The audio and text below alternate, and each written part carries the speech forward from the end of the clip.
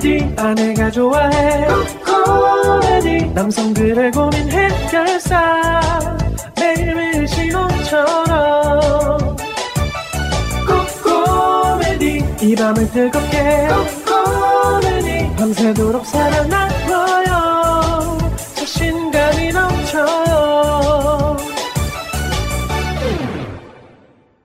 남성 기능 강화엔 코코메디 대표번호 080-255-0000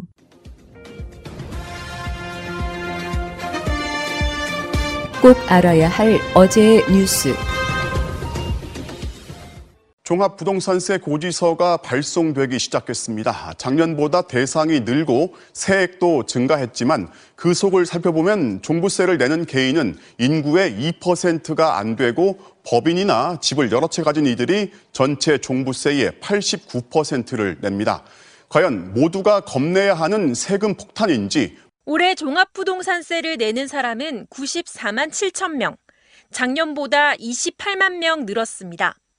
이 가운데 법인 6만 2천 곳을 빼면 개인은 88만 5천 명, 전체 인구의 1.77%입니다. 전체 세액도 크게 늘었습니다. 지난해 1조 8천억 원에서 올해 5조 7천억 원으로 3배 넘게 증가했습니다. 이 세금의 89%는 다주택자와 법인이 부담합니다. 다주택자 48만 5천 명이 2조 7천억 원, 법인 6만 2천 곳이 2조 3천억 원을 냅니다. 1주택자가 내는 세금은 전체의 11%입니다. 하지만 1주택자라고 해도 다 똑같지는 않습니다. 종부세는 한 사람씩 별도로 매기기 때문에 부부가 각자 한 채씩 가진 실질적인 다주택자들도 1주택자로 분류합니다. 이런 사람들을 빼고 진짜 실수요자라고 볼 수 있는 1세대 1주택자가 부담하는 세금은 2천억 원, 전체의 3.5%입니다. 주택시장 안정을 위한 다주택자 과세 강화 조치로 3주택 이상자 과세 인원과 세액이 증가했습니다. 종부세 규모가 크게 늘어난 건 과세 기준이 되는 집값이 크게 오른 데다 다주택자와 법인의 세금이 올랐기 때문입니다. 정부는 실수요자인 1세대 1주택자의 세부담은 크지 않다는 점을 강조했습니다. 1세대 1주택자 가운데 84%인 11만 1,000명은 고령자 공제 또는 장기 보유 공제로 최대 80%까지 세금이 줄어든다고 밝혔습니다. 80% 최대 공제를 적용받은 사람은 3명 중 1명꼴입니다. 그러면 1주택자의 실제 세금은 얼마 정도일까? 1세대 1주택자의 72%를 차지하는 시가 25억 원 이하 소유자의 평균 종부세는 50만 원으로 나타났습니다. MBC 뉴스 이정은입니다. 정부는 오늘 주택분 종합부동산세 고지서를 발송했습니다. 고지서를 받게 되는 사람은 모두 94만 7천 명으로 지난해보다 40% 넘게 늘었습니다. 전체 세액은 지난해 3배 수준으로 늘어난 5조 7천억 원입니다. 늘어난 대상자는 한 사람이 여러 채를 갖거나 가족이 한 채씩 집을 가진 이들, 법인 이름으로 가진 경우가 대부분입니다. 전체 종부세의 96% 이상을 이들이 냅니다. 이러자 다주택자 가운데 늘어난 세부담에 불만을 표하는 이들이 많습니다.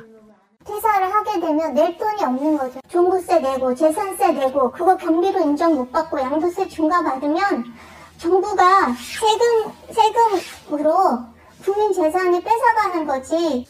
하지만 정부는 다주택자의 종부세 부담을 늘리는 건 예정된 수순이란 입장입니다. 갑자기 매긴 게 아니란 겁니다. 다주택자 과세 강화 조치로 3주택 이상자 과세 인원과 세액이 증가했습니다. 그리고 그 법인을 통한 그 종부세 부담 회피 방지를 위해서 과세 강화로 법인의 과세 인원과 세액이 크게 증가를 했습니다. 종부세를 내는 1가구 1주택자는 13만 2천 명으로 지난해보다 11% 늘었습니다. 다만 전체 대상자에서 차지하는 비중은 지난해엔 6.5%였지만 올해는 3.5%로 줄었습니다. 종부세를 내는 1주택자의 집값 기준이 공시가격 9억 원에서 11억 원으로 오르면서 원래 과세 대상이던 8만 9천 명이 빠진 영향이 큽니다. 일각에선 다주택자가 늘어난 세부담을 세입자에게 떠넘길 수 있다는 우려도 나옵니다. 이에 대해 정부는 갱신계약 때 임대료를 5%까지만 올리도록 한 전월세 상한제가 보완장치가 돼줄 수 있다는 입장입니다. 하지만 실제로는 집주인이 갱신계약 때 5% 넘게 올려달라고 요구하는 경우가 적지 않습니다. 강도 높은 단속이 뒷받침돼야 세입자 부담이 커지는 걸 막을 수 있다는 게 전문가들의 지적입니다. JTBC 정아람입니다. 정부가 50세 미만 일반 성인에 대한 백신 추가 접종이 내년 상반기에 이루어질 수 있다고 밝혔습니다. 정은경 중앙방역대책본부장은 오늘 18세에서 49세까지의 추가 접종에 대해서는 현재 유행 상황과 시간 경과에 따라 면역이 감소하는 부분을 보면 확대할 필요성은 있다고 말했습니다. 또 국가마다 추가 접종 대상과 허가 연령을 확대하고 있다면서 우리도 전문가나 예방접종위원회가 검토할 예정이라고 설명했습니다. 다만 해당 연령은 거의 10월에 접종 완료가 이루어져 추가 접종은 내년 상반기에 시행될 것으로 예상했습니다. 전국 모든 유치원과 초중 고교가 오늘부터 전면 등교를 시작했습니다. 초등 돌봄과 방과 후 수업도 재개됐습니다. 코로나19로 원격 수업을 병행한 지 1년 8개월 만에 교육 현장의 일상 회복이 시작된 겁니다. 교육 격차 해소와 학생들의 심리, 정서 회복 필요성엔 공감하지만 다시 확산하는 코로나19는 큰 걱정입니다. 몇십 명씩 확진자가 나오는 상황이니까 굳이 이런 상황에서 그래서 불안감이 좀 들고 있어요. 학교 재량에 따라 원격 수업도 가능합니다. 한 반에 한 학생이 확진이 되면 그 반만 이제 온라인 수업으로 전환할 수는 없고 그 학년 전체를 온라인으로 전환할 수밖에 없어요. 등교 수칙도 일부 변경됐습니다. 가족이 자가 격리된 경우 접종 완료 학생은 조건 없이, 미완료 학생은 48시간 이내 PCR 검사 음성이면 등교할 수 있습니다. 가족이 확진되더라도 접종 완료 학생은 PCR 검사 음성에 무증상이면 등교 가능합니다.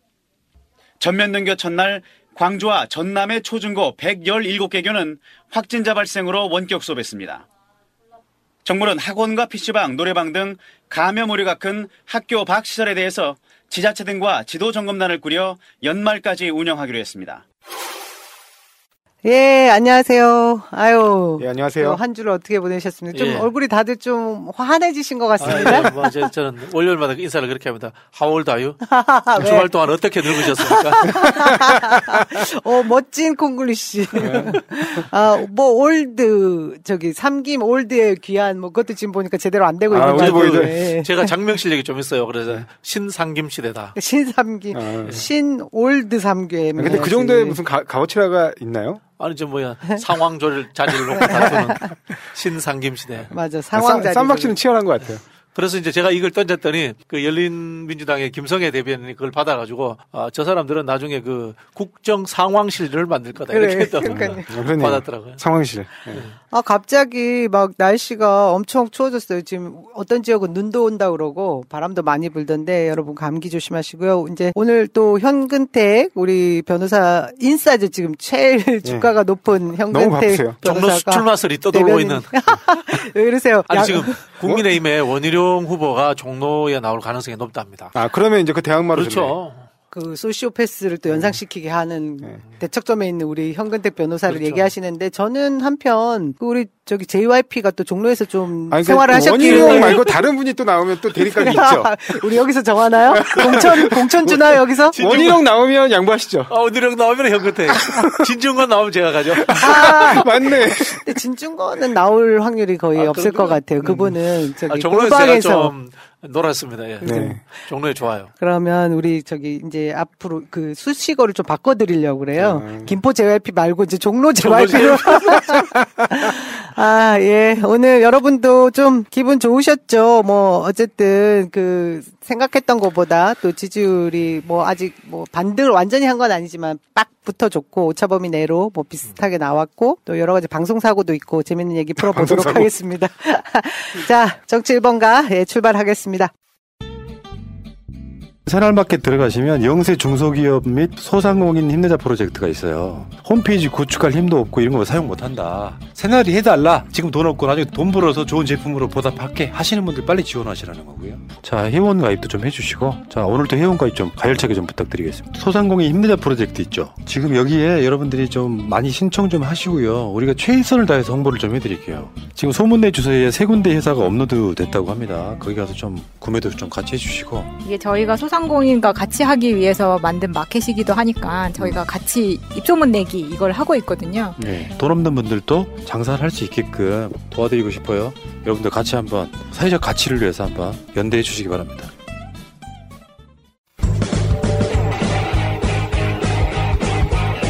제도로서의 민주주의가 흔들리고 구타는 일은 이제 없습니다. 민주주의가 밥이고 밥이 민주주의가 되어야 합니다.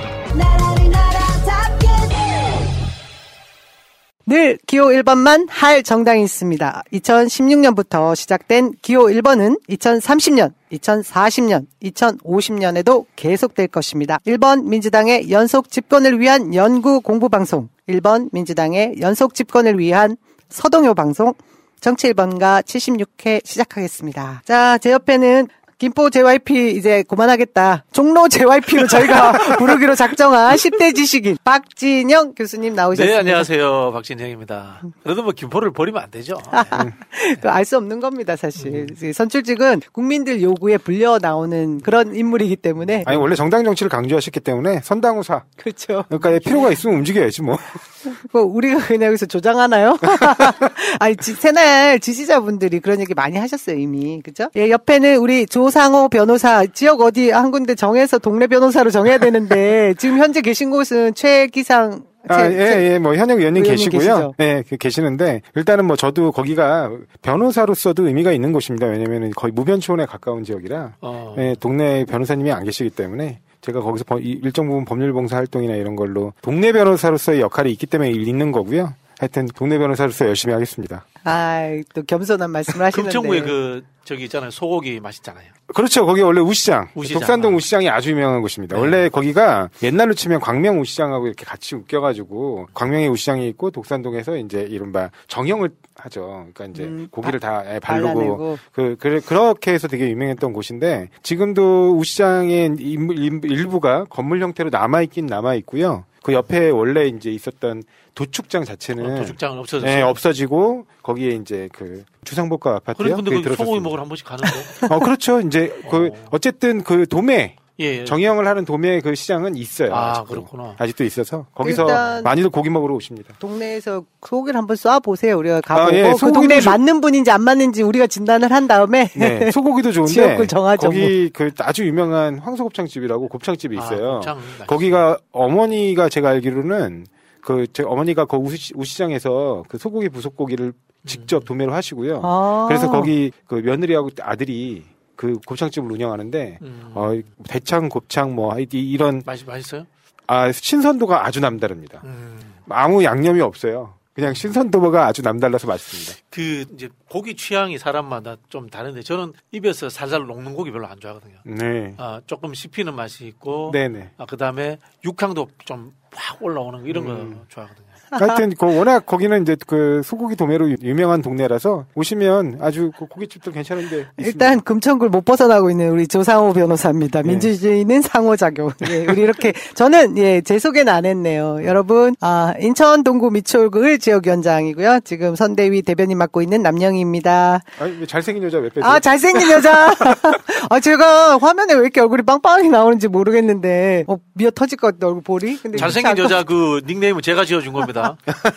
네, 서로 그렇게 잘 끌어주고 밀어주고 하죠. 여러분들 댓글 보면 오늘 뭐 이것저것 다뤄주세요 하는 얘기 많습니다. 저희가 순서에 맞춰서 한번 다뤄보도록 하겠습니다. 잊지 않으셨죠? 하트를 꼭 눌러주세요. 오늘도 감사합니다. 어제 문재인 대통령께서 국민과의 대화를 오래간만에 해주셨죠. 한 1시간 조금 넘게 해주셨는데 어떻게 보셨어요? 못 봤습니다. 못 보셨어요?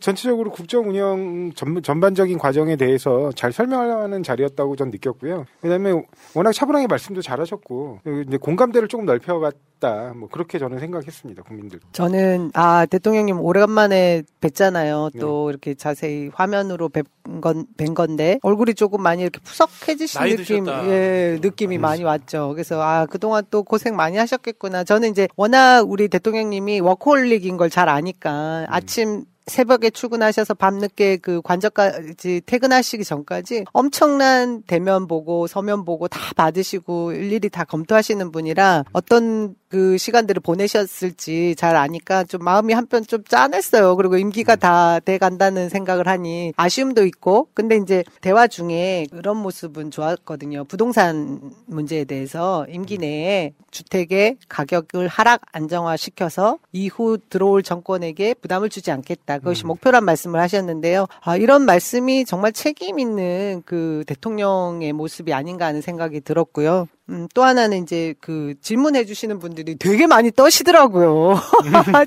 어쨌든 그 본인들이 희망해서 네. 그냥 뭐 무작위로 제가 보니까 랜덤인 것 같은데 국민들이 희망하신 분들이 이제 그 신청을 했고 그분들이 질문을 하시는데 대다수가 그 대통령 앞에서 본인들이 하고 싶은 얘기는 가감없이 하셨지만 많이 떠시더라고요. 그것도 또 보기 한편으로는 되게 이렇게 짜여지지 않은 모습이 또 괜찮았어요, 되게. 예. 일반 국민 여러분들께서야 뭐 긴장 많이 되시겠죠. 긴장 많이. 근데 전체적으로 분위기는 굉장히 편안하게 진행이 돼서 저는 보기 좋았습니다. 저는 문재인 정부가 두 가지 위기를 극복을 했잖아요. 첫 번째는 국정농단 사태로 인해서 국가가 흔들리는 위기를 극복을 했고요. 또 하나는 이제 코로나죠. 네. 코로나를 극복했다라는 그런 측면에서 참 대통령이 되면은 주어지는 일보다 내가 하고 싶은 일이 더 많을 수 있어요.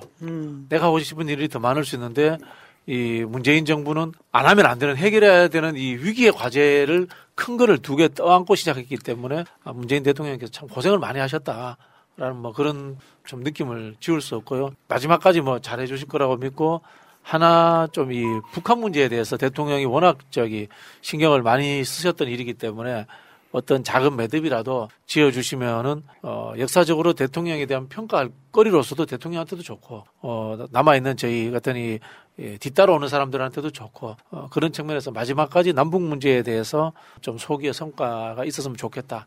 라는 그런 바람입니다. 사실 뭐 남북 문제가 남북한의 어떤 평화와 뭐 그다음에 우리 통일 문제, 뭐 평화 문제 이런 문제에 국한된 그리고 외교 문제 이런 문제에 국한된 문제가 아니라 뭐 많은 전문가들이 지적하고 있듯이 한 단계 더 이른바 도약하기 위한 퀀텀 점프하기 위한 경제적으로도 굉장히 중요한 기회가 될 수 있거든요. 그래서 그 부분이 좀 잘 해결됐으면 좋겠는데, 그러니까 어떻게 보면 기초적인 발판이라도 좀 마련됐으면 좋겠다는 생각이 정말 강하게 듭니다. 그래야지 차기 정부에서 그걸 바탕으로 해서 정말 경제적으로 눈에 보이는 가시적인 성과를 좀 보여줄 수 있을 것 같거든요. 그래서 이번 정부에서 그 기틀을 놓는 그 작업이 조금 더 진행됐으면 좋겠다는 좀 소망이 있습니다. 저는 어제 대통령님 그 국민과의 토론을 보고 우리 쪽 지지자들이 그 생각 많이 했을 것 같아요. 약간 느슨해졌던 우리 연대가 진짜 문재인 정부가 잘했던 점 분명히 있는데 이게 왜 언론에서 다뤄주지 않는 부분들도 있고 근데 이것이 정권이 재창출이 되지 않는 순간 어떤 일이 생길까 하는 그런 위기감을 또 갖지 않았을까 그런 생각을 했거든요. 이 두 가지 이 상반된 평가만 잠깐 소개해드리고 이 이야기 마무리할게요. 민주당에서는 대통령께서 국정 운영을 진솔하게 평가를 했고 국격 위상을 논하는 자리였다. 그런 말씀하셨잖아요. 그리고 코로나 위기 극복이라는 전 세계가 부러워하는 그런 업적이 있음에도 불구하고 제대로 평가받지 못하는 부분을 대통령께서 자부심을 가져도 된다. 우리 자부심을 갖자 이런 말씀으로 정리를 해주셨거든요. 근데 국민의힘은 역시 반응이 빛깔마저 좋지 않은 빛바랜 개살구. 그리고 그렇게 보고 싶겠죠. 돼지 눈엔 돼지만 보이고 부처 눈엔 부처만 보인다고 국민의힘 반응만 포털에 떴다고 합니다. 참 제가 그 원외 협의위원장 협의회에서 저희가 포털 쪽도 방문하려고 해요. 이렇게 두고 있으면 안 될 것 같고요. 원내에서 빨리 뭐 법적 조치를 취해주지 않으면 그 제도적 마련을 해주지 않으면 저희라도 가서 뛰어가려고 항의 방문하려고 생각 중입니다. 지금 이대로 있으면 뭐 균형 잡힌 시각을 가질 수가 없어요. 국민들이. 포털 손에 있는 이 정보지 전부 다 뭐 헤드라인만 보고 다 그냥 지나치는 이 상황인데 제목이 전부 한쪽으로 치우쳐져 있으면 진짜 심각한 거죠. 그렇죠. 뭐 왜냐면 또 선거 기간이 아니면 그리고 선거에 관한 기사가 아니면 이 어떤 보도의 불균형성 문제, 그러니까 뭐 어떤 그 균형 자체가 맞지 않는 문제에 대해서도 이의를 제기하기가 어려운 측면이 있습니다. 그나마 이제 선거 사건 보도와 관련해서는 별도의 규정이 있어가지고 그걸로 그러니까 뭐 이런저런 조치 내지는 액션이라도 해보는데 이런 일단 국정 운영에 관련돼서는 그런 것도 사실상 현재 시점에서는 좀 어렵다는 게 그게 좀 안타까운 일이죠. 속상하죠. 예, 이야기는 여기까지 하겠습니다. 보험 손해보지 마시고 마이보험 체크하세요. 비싼 보험료는 꼬박꼬박 내면서 나에게 꼭 필요한 보험인지 보상은 제대로 받을 수 있는지도 모르고 계신다면 마이보험 체크와 무료 상담 해보세요. 30여 개 보험사의 상품들을 비교 분석해서 내는 보험료는 줄이고 받는 혜택은 높게 고객에게 가장 유리한 보험 가입, 보험 유지 방법을 알려드립니다. 정직한 보험 전문가들이 고객 편에서 꼼꼼하게 챙겨드리는 마이보험 체크. 대표전화 1800-7917. 홈페이지는 한글로 마이보험체크.com. 카톡에서 마이보험으로 친구 추가해서 상담할 수 있습니다. 새날과 꾸준히 연대했던 바로 그 업체입니다. 여러분들 뭐 지금 저희 그 채팅창에는 빨리 오늘 도리도리 윤석열 준비 안 된 박근혜 2탄 같은 수첩공주는 수첩이 없으면 연설을 못하고 윤석열은 대본 없으면 발표를 못하는 그 장면 좀 빨리 보여달라고 하는데요. 좀 이따가 저희 여기 준비해 주시면 하고 지금 민주당 쇄신 주말 동안 이것이 가장 핫한 이슈였을 것 같습니다. 이 쇄신에 대한 부분 얘기를 할 텐데요. 무엇보다 여기에 큰 작용을 한 어찌 보면 빅마우스였던 JYP가 의견을 많이 가지고 있을 것 같습니다. 박진영 대변인 전 대변인 우리 박진영 교수가 출연하는 곳마다 이 약간 양미간을 찌푸려서 앵그리 버드처럼 민주당이 이래갖고 안 됩니다 이걸 소리를 하도 지르셨는데 그죠? 다들 우리 아세요? 시청자분들이 먼저 그게 바로 또 우리 그 지지자들의 마음도 뭉치기도 했지만 후보도 거기에 즉각 또 응해주신 부분도 있고 당도 거기에 같이 호응을 해준 부분이 있거든요. 이제 특히 제가 이제 말씀드렸던 내용 중에 하나가 청년들에 대해서 정책을 내놓는 것도 중요하지만 청년들 커뮤니티 DC 같은 데 들어가서 이렇게 호흡하고 이런 거 해야 된다 이야기를 했는데 바로 들어가셔가지고 깜짝 놀랐어요. 깜짝 놀랐는데 결국은 이게 이제 모든 것이 다 후보의 몫으로 와버렸다는 부분에서 한편으로는 또 후보가 또 부담감을 더 가지게 되는 측면도 저는 있다고 봐요. 그냥 당과 국회의원들이 정권을 후보에게 맡기겠다. 이것도 사실 좀 부담스러운 저는 측면이 있다. 이렇게 보여집니다. 사실은 좀 더 짜서 우리 의원들이 잘못했다라고 성찰하고 반성하는 것을 넘어서 가지고 스스로 안을 좀 내놨더라면 어땠을까라는 그런 좀 아쉬움이 남고요. 이 국회 문제는 민주당만의 문제가 아니고 한국 정치가 갖고 있는 구조적인 문제예요. 제 또 하나 지적해 볼게요. 자꾸 원래 제가 불평불만부자니까 후보에게 정권을 맡긴다는 결정을 의원총회에서 하는 거 이거 당헌당규 위반입니다. 제가 아는 바로 이건 중앙위원회에서 해야 되는 겁니다. 중앙위원회에서 해야 되고요. 의원총회에서 할 수 있는 거는 정책당론만 결정할 수 있도록 되어 있습니다. 민주당 당헌당규에 이 당헌당규 위반 행위를 지금 한 겁니다. 이게 왜 이런 일이 생겼냐면요. 민주당 자체가 의원 중심의 정당으로 자리 잡았기 때문이었습니다. 민주당은 당헌당규 규정에 의한 당원이 주인인 당원 중심의 대중정당이라고 되어 있습니다. 근데 그거 안 지키고 있는 거예요. 이게 하루 이틀 문제는 아닙니다. 제가 또 지적질을 하지만은 그런 측면에서 의원들이 내려놓고 본인들이 주인이라고 생각한다면 떠난다라고 이야기만 할 것이 아니라 어떤 구조로 가야 된다라는 제안들을 하고 또 의견을 모아와야 됩니다.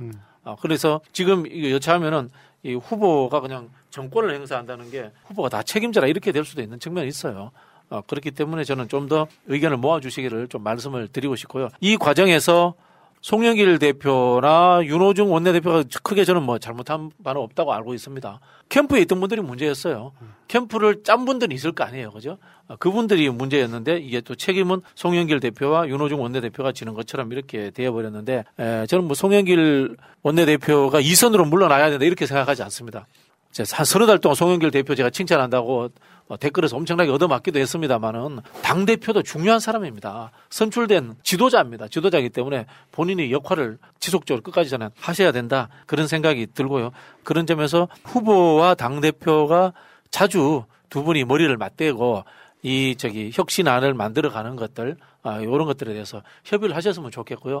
여기에 덧붙여서 열린민주당의 최강욱 대표께서도 의견을 많이 내주셔가지고 이 혁신이라는 게 그냥 1+1이 되는 것이 아니라 플러스 알파가 생겨서 1+1이 3이 될 수 있는 그런 혁신적 방향으로 만들어가는데 좀 아이디어를 내주시면 좋겠습니다. 저는 뭐 기본적으로 지금의 방향 자체, 그러니까 어떤 진단과 방향이 있는데 방향 자체, 그러니까 현역 국회의원들이 이제 각자 뭐 중앙선대위 자리에만 머물지 말고 자기 지역구에 가서 직접 그 최일선의 선거운동원으로 뛰어달라. 그런 측면의 방향은 전 맞다고 생각합니다. 맞다고 생각하고 거기에 더해서 굳이 얘기하면 본인 한 명 한 명이 다 스피커라는 생각으로 본인의 SNS 그다음에 뭐 어떻게 보면 기자들과의 접촉 이런 거를 통해서 자신이 아니라 지금 준비하고 있는 가장 중요한 선거 이재명 후보의 당선을 위해서 좀 더 열심히 메시지를 좀 내줬으면 좋겠다. 그 부분이 좀 많이 부족하지 않았나. 그렇게 생각을 합니다. 그리고 선대위 자체는 실무형으로 굉장히 기민하게 움직이고 의사결정이 굉장히 빠르게 일어날 수 있도록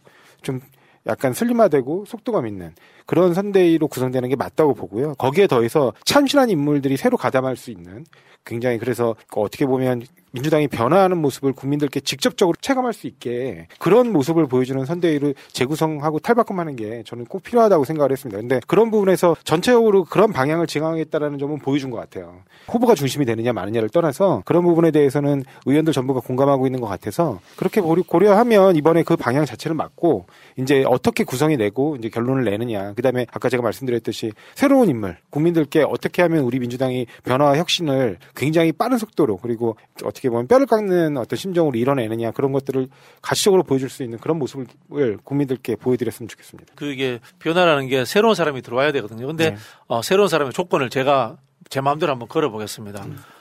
명망 관리와 경력 관리가 잘된 예쁜 사람을 필요로 하는 게 아닙니다. 구체적으로 제가 예를 들게요. 안진걸 소장처럼 이 현장에서 민중들과 같이 싸우고 그 사람들과 같이 조직화하고 현실을 변화시키는 노력들을 해온 사람 있지 않습니까? 현장에서 훈련되고 단련된 사람들이 들어와야지 되는 거지 예쁘게 이 경력 관리된 사람이 지금 필요한 시기가 아니다. 그런 사람들은 21대 국회의원으로서 충분히 들어왔다라는 그 말씀을 좀 드리고 싶고요. 그다음에 이 현역 의원들이 그 지역구라든가 이렇게 현장에 가시는 데 있어서 윤호중 대표나 이런 분들이 경험이 많으시니까 그분들이 가서 무슨 일을 해야 될지 지침을 만들어서 주셨으면 좋겠어요. 우리가 민주당 국회의원들이 일을 안 한다고 이야기를 했는데 제가 잘 살펴보니까 안 하는 게 아니고 뭘 해야 될지 모르시는 분들이 많더라고요. 네. 그런 측면이 있기 때문에 경험 많으신 이 선배 의원들이 지역구에 가면 어떻게 조직을 확장하고 그다음에 본인이 갖고 있는 상임위를 통해서 유관기관들 어떻게 또 조직하고 이런 것들에 대해서 좀 지침을 만들어 주시면 어떻겠느냐라는 이런 좀 추가의 당부 말씀드리겠습니다. 저는 이제 지금 저희가 민주당 쇄신 노력 왜 이제 시작됐는지에 대한 얘기를 처음부터 하자면 어쨌든 이재명 후보가 지난 그러니까 후보로 결정된 이후에 거의 한 달 넘게 지지율이 답보 상태였지 않습니까? 그러니까 선대위의 일단 첫 번째 요구 선대위 구성 조건으로 저희가 용광로 원팀이었어요, 사실은. 거기에 후보는 당에서 전적으로 알아서 해 주십시오라고 요구를 했고 거기에서 당은 당대로 용광로 선대를 구성을 했는데 이게 하다 보니 그 각 캠프에 있었던 중요한 분들도 그렇고 또 우리 민주당에 있는 그 뭐 상징적인 인물이라고 할 수 있죠. 국회의원은 사실 그 대표자들을 다 이렇게 횡적 구조로 나열해서 세우다 보니 아주 굼뜬 조직이 돼버린 거잖아요. 그런 점에서 또 우리 후보께서 이 그 답보 상태인 지지율 때문에 답답한 그 지지자들의 비판 목소리가 높았고 그 중에 한 명이 이제 JYP고 뭐 이런 요구에 또 바로 즉각 수용을 해서 응해준 거예요. 제가 볼 때는 화답을 한 거라고 생각을 합니다. 그래서 그러고 그걸 구체화시켰던 것이 논산에 가셔가지고 그 시장에서 하신 연설이 감동적인 연설이 있었잖아요. 거기서 민주당의 이재명이 아니라 이재명의 민주당이 될 수 있도록 제가 노력하겠습니다. 이 말씀을 하셨고 송영길 대표도 바로 화답을 해줬는데 그것이 이제 의총 소집으로 또 연결된 건데 이게 지금 걱정하는 부분이 그건 것 같아요. 주변에서도 그렇고. 그러면 지금 구성되어 있던 공조직에 이름이 올라가 있는 이분들이 자진 사퇴를 하지 않으면 또 내려가라, 바뀌어라 할 수 없잖아요. 그게 이재명 후보 중심으로 새롭게 구성을 한다고 해도 그림이 또 맞지 않습니다. 보기도 좋지 않을 뿐더러 저는 그래서 아까 그 사퇴를 이제 선언을 하신 분들이 용퇴하시겠다고 제일 먼저 김두관 공동선대위원장이 하셨고 그다음에 이광재, 김영주 두 분이 또 바로 연달아 해주셨잖아요. 이 모습들이 굉장히 좋게 비춰졌는데요. 근데 여기서 대안 제시를 해주신 분이 또 이광재 선대위원장이 하셨어요. 이제 시민 캠프 같은 구성을 하자. 저는 이게 굉장히 좋은 제안이었던 것 같습니다. 지금 JYP 박 선배가 얘기하신 거하고 약간. 네. 어떻게 보면 일맥상통하는 당 중심의 공조직은 원래 있어야 되는 것이고, 그죠? 근데 이미 구성되어 있는 조직을 해체하는 작업도 너무 힘들 거고, 자발적으로 다선 의원들께서 사표를 내지 않는 이상은, 뭐 우리 후보가 내가 아무리 중심적으로 짠다고 해도 나가라 어떻게 하라 하면 그것도 모양새도 나쁘잖아요. 그분들 힘도 다 필요한 것이고요. 그래서 새로운 조직을 하나 슬림하지만 날렵한 조직을 구성을 한 게 저는 대안이 될 수 있을 것 같다. 근데 그 안에 인물이 JYP가 말씀하신 것처럼 그냥 뭐 예쁜 진짜 옛날 반짝 늘 인재 영입이 아니라 네. 저는 그 말씀하신 거에 100% 동의하는 것 지점에 어떤 게 있냐면 우리 이재명 후보의 삶과 닮아 있는 그런 평범하지만 굉장히 험난하게 자신의 삶을 뚫고 뭔가 성과를 이뤄낸 인물들이 분명히 있을 겁니다. 우리 당 속에도 있을 수 있고 외부에도 있을 수 있는데 그런 참신한 인물들로 전면에 배치해서 새롭게 기구를 하나 마련하고 결정구조 단위가 굉장히 심플한 그러니까 행동할 수 있는 조직 있으면 좋을 것 같다는 생각이 듭니다. 그래서 일단 법적인 문제를 먼저 지적을 하셨지만 저희는 이제 여기서 한 발짝 더 나가야 되는 상황이 됐잖아요. 주변에 기자들도 질문을 되게 많이 해요. 그럼 구체적으로 어떤 그림이 그려지고 있습니까? 근데 아직까지는 나온 건 없지만 송영길 대표와 이재명 후보의 지금까지의 모습을 보면 두 분이 케미가 정말 좋아요. 그래서 저는 두 분이 의논하시면 충분히 좋은 그림이 나올 수 있을 거라고 보고요. 오늘 또 나온 여론조사 결과를 보셨잖아요. 충분히 희망을 가지고 앞으로 한 발짝 더 나가면 앞으로 남은 107일이 네. 170일 넘게 1700일이라고 생각해도 될 정도의 날짜가 남아 있으니까 잘할 수 있을 것 같다는 생각이 듭니다. 예, 그리고 제가 볼 때는 우리 중도층 중에 이른바 이제 예를 들면 자유주의자들, 리버럴이라고도 표현을 제가 하고요. 리버럴인데. 예, 그런 사람들의 상당수가 또 이제 보면 어떤 경향이 있냐면 이제 약간 정부 주도라든가 그다음에 약간 힘 있는 통치자가 파시즘으로 흐를 수 있다라는 우려 같은 것들을 많이 갖고 계시는 분들이 있어요. 그래서 이재명 후보에 대해서 좀 오해하시는 분들이 너무 자기 생각만 밀어붙이는 거 아니냐. 혹시 대통령이 되면 너무 권한 행사를 남용할 수 있는 거 아니야. 이렇게 생각하시는 분들이 있는데 이재명 후보가 과거에도 그렇게 진행을 하면서 모든 절차를 무시하거나 논의를 갖다 충분히 안 하거나 숙고하지 않고 진행한 일이 거의 없습니다. 그리고 개국 철거의 경우에도 일반 시민들이 인식하시는 거하고 달리 거의 대부분은 합의에 의해서 철거했어요. 굉장히 그런 부분에 대해서 합리적인 집행력을 보여주시는 분이에요. 그런데 이번에도 예를 들면 전국민 재난지원금 관련해 가지고 자꾸 지금 기성 언론들은 철회 그러고서 말을 바꿨다 그러는데 철회가 아니라 일단 본인의 고집을 보류해 둔 겁니다. 실용주의자의 모습을 보여주신 거죠. 그리고 오히려 그 부분에 대해서 일단 논의를 보류해야 돼요. 왜냐하면 이거 갖고 논쟁하기에는 지금 굉장히 현실적으로 어려움을 겪는 특히 소상공인들 같은 경우는 전국민 재난지원금이 되면 그나마 소비 촉진 때문에 또 일정 부분 혜택을 보지만 전국민 재난지원금도 안 되는 상태에서 소상공인 지원책까지 안 되면 정말 사지에 몰릴 수가 있거든요. 그러면 지금 상대방인 국민의힘 후보라든가 국민의힘이라든가 국민의힘 윤석열 후보 같은 경우 소상공인 두텁게 지원하자고 하는 말은 계속해서 했으니까 물론 그 부분에 대해서 현실적인 어떤 정책을 내놓은 바는 없지만 그 부분은 되게 강조해서 얘기했거든요. 그렇다면 그 부분부터 일단 해서 지금 현재 사지에 올려 있는 중소자영업자들을 좀 어떻게 보면 이제 구제하는 그 안들을 조속히 실행하자 이런 차원에서 굉장히 아까 말씀하신 대로 실용적으로 접근한 거예요. 그리고 그런 모습을 보여줌으로써 제가 볼 때는 리버럴들이 본인의 안만 꼭 이렇게 고집하는 게 아니라 현실 가능하고 타협 가능한 것부터 하는 민주주의자의 모습이 여기서 이번에 보여줬구나 하는 부분에 대해서 약간 이렇게 인식을 달리하시게 된 것 같아요. 그래서 이런 부분 관련해서 그러니까 본인이 원래 갖고 있던 어떤 정책적 비전이나 어떤 기조가 만약에 국민들 일반에게 아직까지 설득되지 않는다면 그 부분은 더 지속적으로 설득해 나가되 합의된 부분 굉장히 또 아주 폭넓게 합의된 부분부터 국민 일반을 위해서 쿠필한 정책이라면 과감하게 시행하는 그런 모습들이 앞으로도 자주 좀 보여줬으면 아마 이제 좀 더 이렇게 어떻게 보면 지지율을 확장하는데 많은 도움을 줄 거라고 생각을 합니다. 그렇죠. 전국민 재난지원금 문제를 야당하고 언론에서 하지 말라고 해서 안 했는데 그걸 또 비판을 해요. 말 바꾸게 한다고. 뭘 해도 자기들이 하지 말라고 난리 쳐놓고 안 바꾸면 안 바꾼다고 난리 치고. 그렇죠. 예, 저도 동의합니다. 이거는 연기된 거고요. 네. 연기된 거고. 제고한다는 뜻이죠. 더 국민 일반을 설득해 나가겠다. 그런 과정인 거고. 하나 또 덧붙여서 이제 조국 장관이 말씀하셨던 국토보 유세 이야기 저도 말씀드리고 싶은데요. 저는 개인적으로 이 개헌이라든가 이런 법률적 과정을 통해서 국토보유세 이제 이게 사실은 토지 공개념에 해당되는 겁니다. 이것을 이제 해야 된다고 생각을 합니다. 그럼에도 불구하고 지금 이 부동산 문제를 해결하기 위한 단기 처방책과는 이거는 거리가 멀다고 봐요. 네. 그렇죠. 네. 세제 문제라든가 이 헌법적 차원의 철학적 차원의 이 토지에 관한 개념 문제이기 때문에 이걸 이슈로 만드는 것은 한편으로 보면 공허한 측면이 생길 수도 있습니다. 그런 측면에서 저는 그런 분들도 조금 더 뒤로 좀 밀어놨으면 좋겠다. 그런 생각이고 말씀하신 것처럼 당장 현실적인 문제들, 일자리 문제들, 청년 문제들 뭐 이런 문제들을 전면에 내세우는 게 좋지 않겠나 이런 생각이 들고요. 마지막으로 하나 덧붙이자면 제가 전공이 이념 전공입니다. 전공이 이념입니다. 전공이 이념입니다. 정치 사상 전공자인 제 입장으로 봤을 때 이재명 후보는 자유주의자입니다. 네. 오해하지 마십시오. 굉장한 좌파 아니고요. 네.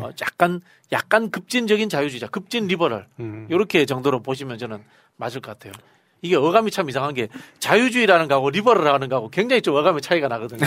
한국 사회에서 이게 네. 자유주의가 이 극우 세력에 의해서 오독된 측면이 있어요. 저희분들이 이야기하는 자유민주주의는 그분들 그 자유민주주의자들 아니에요. 태극기 그 자유민주주의자 아니에요. 그렇죠. 그분들 그냥 파시즘적 사고 갖고 계신 분들이에요.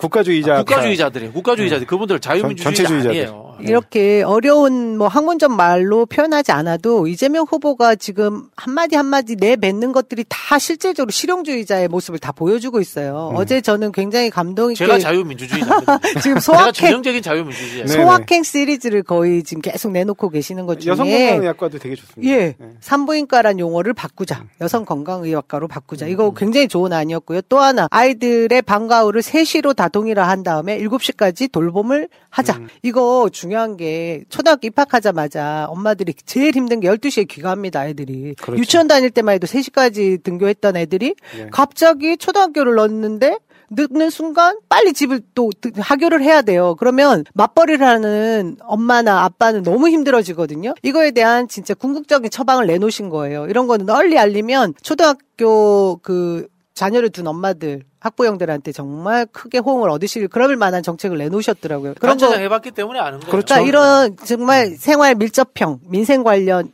이런 부분에 대해서는 차고 넘치는 준비가 되어 있는 분이잖아요. 근데 아까 이제 박진영 교수께서 얘기하신 것처럼 당장의 일자리와 청년 문제를 얘기해야 된다 이런 말씀을 하셨는데 오늘 청년 2030 선대위 발대식처럼 거기에 이제 이재명 후보가 참석하셔가지고 한 말씀을 하셨어요. 일단 우리 청년들이 어떤 생각을 가진지 내가 제대로 파악을 못한 거에 대한 미안함이 있다라는 사과부터 하셨어요. 네. 예. 그래서 이 부분도 얘기를 좀 하고 넘어가야 돼요. 2030 위주의 선대위가 가능할까? 이런 부분 어떻게 생각하세요? 됩니다. 안 되는 게 어디서요? 네, 만들어야죠. 네, 그렇습니다. 그리고 아니 3,000년 전에 공자 시대에도 요즘 애들 버릇이 없어요. 요즘 젊은 애들 할 수 있겠어 이렇게 했는데 다 됐어요. 다 됩니다. 그렇죠. 저희 얘기하는 사이에 여기 우리 보람쌤이 그림 하나 띄워주셨는데요. 하교 시간 연장 정책을 추진하는 해외 사례. 독일 같은 경우에 최소 3일. 7시간, 하루에 7시간 이상 연장 수업을 할 수 있게 하고 반일제 전통에서 전일제로. 그러니까 이것이 결국은 여성의 사회 일자리 문제도 관련되는 것이고, 그렇죠. 육아의 남녀. 그리고 여성의 문제가 아니라 최근에 20, 30대는 공동육아도 많이 해요. 공동육아, 맞벌이. 그러니까 결국에는 맞벌이가 가능하게 하려면 이 육아 부분은 국가육아 책임제가 관철이 돼야 되거든요. 특히 사실은 도시에서 이 교사시설, 그러니까 교육시설 중에 학교시설만큼 굉장히 뛰어난 물적시설을 갖춘 곳이 그렇게 흔치 않습니다. 네. 그러니까 그 이상이에요. 예, 그렇죠. 유일하게 공동체를 재구성할 수 있는 허브가 될 수 있는. 맞습니다. 그래서 그 시설이 오전에만 활용되고 끝난다는 건 굉장히 국가적으로도 낭비예요. 그렇기 때문에 그런 부분들을 이제 교육시설 내지는 어떤 말씀하신 대로 지역 공동체의 어떤 중심 허브로서 작용할 수 있도록 그렇게 방과후 시스템을 지속적으로 좀 개발할 필요가 있다. 그리고 그런 부분들이 실질적으로 어떻게 보면은 맞벌이 부부들 내지는 20, 30대, 30, 40대 젊은 부부들에게 굉장히 실질적 도움을 주는 정책이 될 수 있다. 저출생의 원인을 짚은 거라고도 볼 수 있는 거죠. 맞습니다. 네. 그렇죠. 그러니까 국가 육아 책임제가 된다고 하면 저출산 문제가 굉장히 많은 부분에서 도움이 될 거고요. 그렇죠. 근데 저는 기본적으로 좀 극단적으로 얘기하면 제가 다른 자리에서 그런 얘기 한 적이 있는데 이거는 수혜자 부담 원칙상 국가가 해야 돼요. 왜냐하면 납세자들을 키우는 거잖아요. 미래의 납세자들, 미래의 국가 구성 요소인 국민들을 키우는 거기 때문에 국민들이 미래의 건강한 납세자 내지는 건강한 국가 구성으로서의 국민으로서 성장할 수 있도록 할 책임은 전적으로 국가한테 있는 것이지 그걸 개인에게 돌리면 안 됩니다. 그렇죠. 몇 살이에요? 저 고등학교 1학년, 중학교 1학년. 아우, 얼굴 보면 청년인데 거기도 초등학교를 지나버렸네요. 그죠? 동생 아니에요? 막내 동생. 그러니까 저도 어릴 때 아이 키울 때 진짜 이 육아 부담이 엄청 커서 제가 더 다니고 싶은 직장도 그만둬야 했던 그런 상황들이 다 있으니까 이 부분 해결은 국가가 책임져야 된다. 이 부분에서 우리 이재명 후보가 최초로 이런 좋은 제안을 했는데 사실 뭐 뉴스로 그렇게 크게 다뤄지진 않았어요. 제가 막 퍼뜨리니까 저희 지역에 있는 그 여성위원회나 이런 방에서는 너무 좋아하셨는데 적극적으로 전파하면 가랑비에 옷자도 그렇죠. 됩니다. 많이들 전파해주면 좋겠어요. 여성과 그 청년들에 대한 다양한 정책들과 그다음에 감성적 접근들이 지속적으로 필요한 때인 것 같아요. 맞습니다. 지금 여기 사진 하나 띄워주시고 계시네. 나오나요 바깥으로? 후보님 뒤에 저분은 사모님. 팔경벨트. 우리 남영위원장님. 아니 저 이 사진 보니까 저 같다는 생각이 약간. 저희 사모님하고 저하고 등치도 비슷하거든요. 되게 미니. 제가 저를 칭찬하는데 미니신데요. 이 그림이 너무 이쁘더라고요. 제가 우리 캠프 방에도 그 얘기를 했는데 두 분이 꼭 같이 외부 일정을 소화하셨으면 좋겠다. 우리 후보님이 사실 뭐 외모로 출중한 분은 아니시잖아요. 근데 옷은 되게 예쁘게 잘 입으시고 뭐 이 내용으로 꽉 찬 분인데 사모님이 옆에서 그 보완제가 되어 주시더라고요. 그래서 뭐 우리가 말하는 정말 이상적이고 정상적인 가정을 보여주고 있잖아요. 그래서 정상적인 예. 그러니까 그래서 너무 투사형 좋았습니다. 약간 이제 뭐 후보님이 투사형 이미지가 좀 있거든요. 근데 이제 사모님하고 약간 같이 눈이 이렇게 찢어지셨잖아요. 사모님하고 같이 다니면 또 굉장히 부드러워지시죠. 전체적으로 포근해지는 이미지가 있습니다. 네. 그러니까 러블리하는 그런 이미지 분위기가 있어서 좋더라고요. 2030 위주의 선대위를 꾸리는 것이 바람직하다는 의견이 다 그쪽으로 모아지고 있는 것 같고요. 현역 의원들은 일단 지역구로 내려가라 뭐 이런 얘기들을 하던데 그건 제가 볼 때 그냥 진짜 상수 아닙니까? 그거는 기본적으로 해야 될 일이죠. 왜냐면 현역 의원만큼 지역 조직 장악력이 그립감이 센 게 없습니다, 사람이. 그러면 그분이 직접적으로 움직여 주셔야 이른바 어떻게 얘기할까요? 저 지역 단톡방에서 돌아다니는 말도 안 되는 내용의 거짓 뉴스, 가짜 뉴스의 카톡방들이 좀 조절될 것 같거든요. 그거 그렇게 해서. 네. 거기는 매뉴얼 좋아야 돼요. 네. 언제까지 당원 배가 운동 몇 명 더 그렇죠. 들려라. 네. 그다음에 단톡방 몇 개 만들기 운동. 그렇죠. 이렇게 해서 개량화시켜 가지고 지침을 딱 정확하게 줄 필요가 있다고 되게 생각합니다. 좋네요. 박진영 교수 전략위원장 뭐 이런 거 세워야겠는데요. 그냥 이렇게 뒤에서 계속 논평만 하지 말고.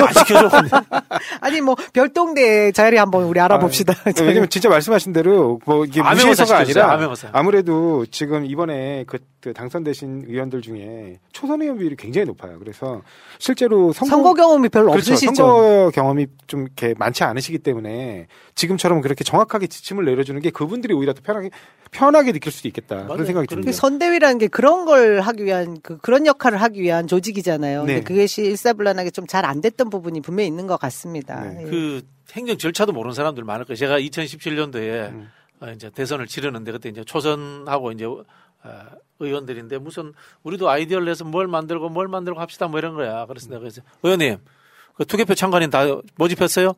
거소투표 참관인 모집했어요? 뭔지도 모르는 거야. 그거 구성하기 쉽지 않거든요. 그러니까 실제로 근데 현역 국회의원들은 또 그렇게 해달라고 하면 그거 거절 못합니다. 그리고 선거인 선거운동원 있잖아요. 네. 선거운동원 한 2바퀴 돌릴 수 있어요. 대선은 3바퀴 돌릴 수 있거든요. 대선은 3주기 때문에 1주씩 끊어서 하면은 그거 뭔지도 모르는 사람들 천재예요 지금도. 지금 이야기하셔도 잘 못 알아들으시죠 시청자 여러분. 이게 뭔가 하면요. 대선 때는 선거운동은 숫자가 많아요. 선거운동 숫자가 많은데 대선운동 기간이 24일이면은 24일 동안 한 사람을 풀러주는 것이 아니고 그렇죠. 3계조로 나누면은 조직이 3배로 늘어나요. 그런 거 이야기하는 거거든. 그리고 또 한 가지 좀 변화되고 있는 부분이 그 현수막이 걸리고 있습니다. 각 지역에. 그렇다. 한 달, 2달을 저희가 목 놓아 마음에 안 들더라마는. 예, 제가 오늘 이제 조 변호사 계시니까 여쭤볼게요. 후보자, 배우자에 대해서는 실명 거명해도 되잖아요. 됩니다. 법적으로 문제 없잖아요. 네, 그러니까 후보자만 안 됩니다. 후보자만 안 되잖아요. 네. 주가 조작 의혹 김건희 수사하라 이렇게 해도 되는 거죠. 되죠. 제가 그걸 저희 자체 제작하고 있습니다. 저희 지역위원회 지금 5장 들어갔고요. 지역 당에서 내려 보낸 거는 도이치모터스 주가 의혹 계좌를 저기 수사란지 뭐 밝히라 뭐 이런 식으로 그 계좌를 숨기는 자 범인이다 뭐 이런 식으로 그러니까 함의만 전달하고 있고 정확하게 이름을 적시하지 않은 현수막인데 너무 소심한 것 같더라고요. 지금 당의 홍보위원장이나 홍보국장 누군지 좀 검색했어요. 그래서 저는 우리 지역에 자체 제작했습니다. 김건희 주가 조작 사건 의혹 수사라 이거 지금 제작했습니다.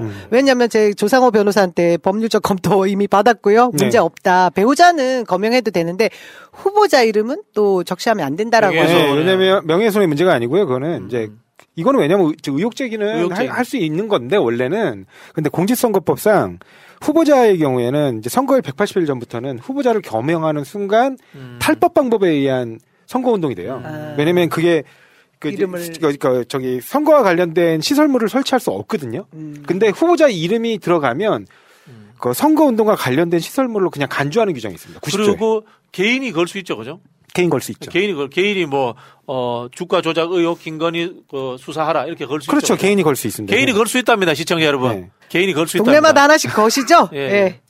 그래서 여러분들이 그냥 조심해야 될 건 후보자, 어느 후보자든, 그건 어느 후보자든입니다. 어느 후보자든 후보자 본인의 성명을 뭐 플래카드, 피켓 이런 거에 이제 기재해서 게시하면 그때는 이제 불법이 되니까 그런 부분은 후보자 본인 성명은 반드시 피해 주시기 바랍니다. 아니 내년 지방선거에 출마하고 싶은 분들 많으시잖아요.